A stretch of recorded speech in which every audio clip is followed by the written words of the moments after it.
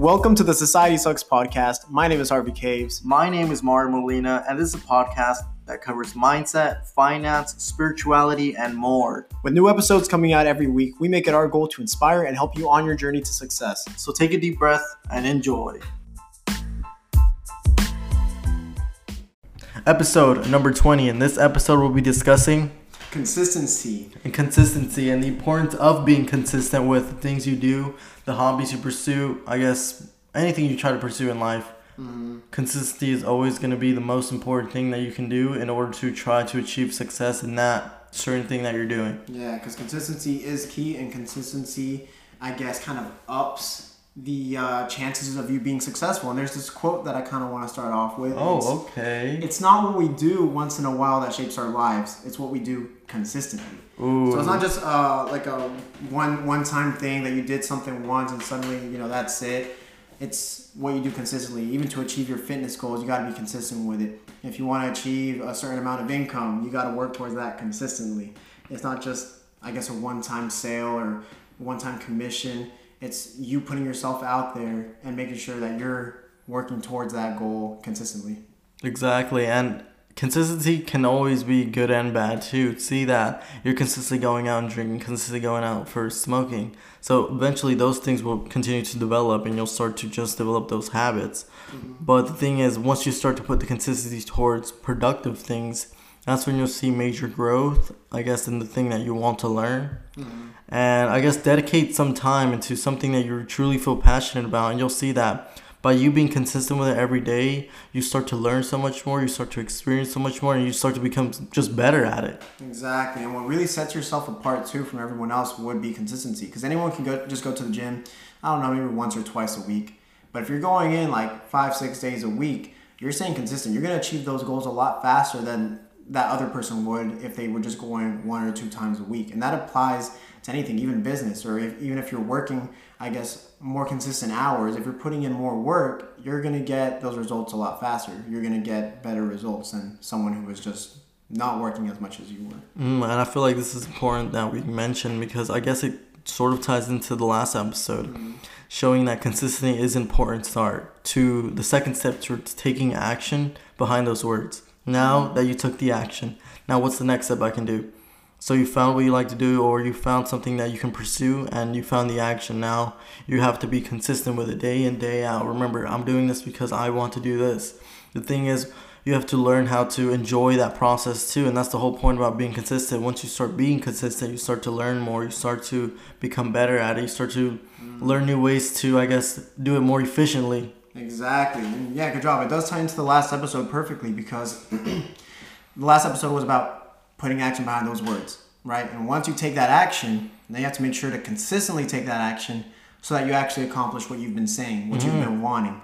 And I guess personal example would be this podcast. Yeah. We decided to do this consistently. We decided to give ourselves a schedule that we would do this on, and we've been following through with that schedule. So like you said, experience comes more.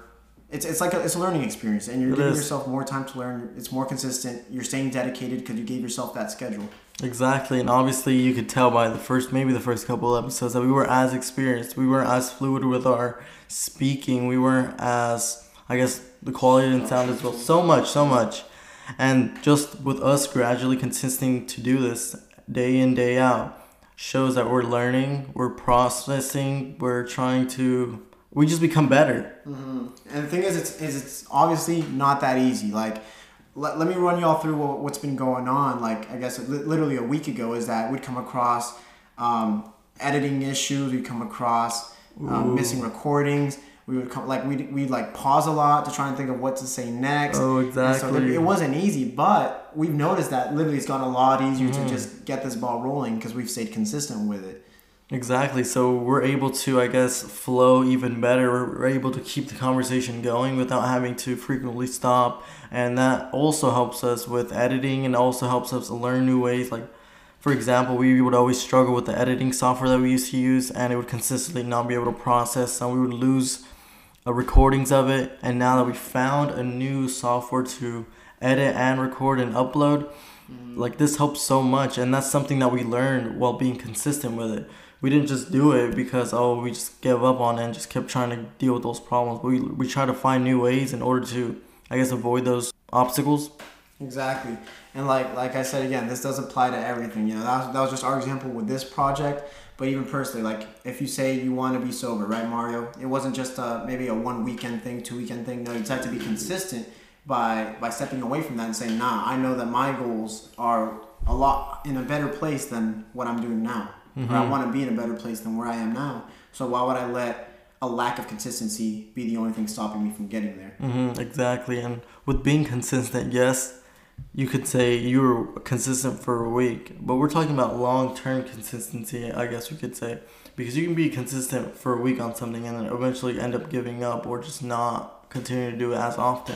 And that's when you'll be stagnant. You won't really see major results. You might see very minor results, but the thing is, when you're consistent with it day in, day out, that's when you'll start to see major growth, and that's when you'll start to, I guess, get to that next level in whatever you're pursuing. Exactly. And let's say you're trying to start a morning routine as well, or you're trying to add some new habit to your life. It takes consistency for your brain to adapt to that and start applying it on a daily basis. So for example, even us in morning routines, it took us a while to finally get used to a morning routine.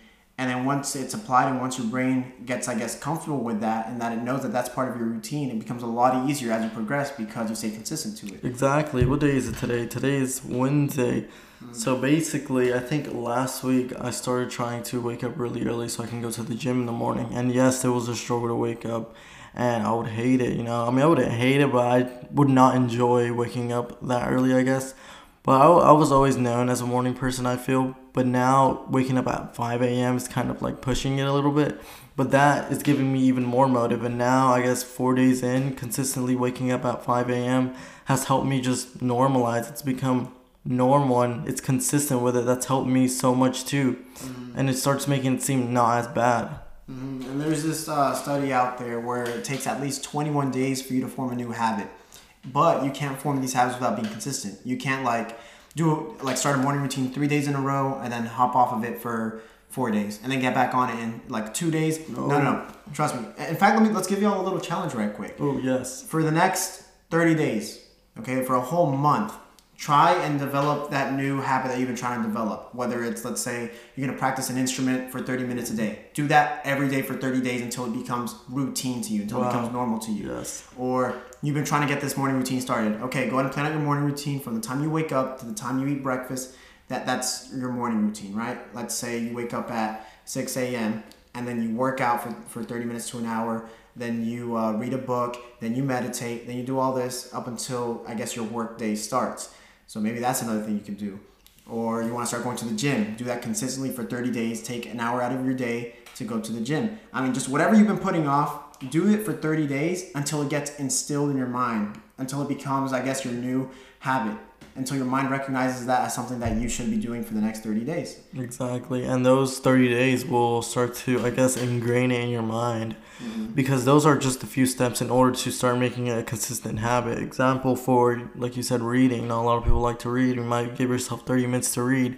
And then at the end of that month, you'll start to see it became so much easier. It starts to become like nothing. It starts like rapid fire. Not only with that, say you're the instrument, you learn a song. You couldn't get it in the beginning. But at the end, you figure out the whole song and play it fluidly like it's nothing.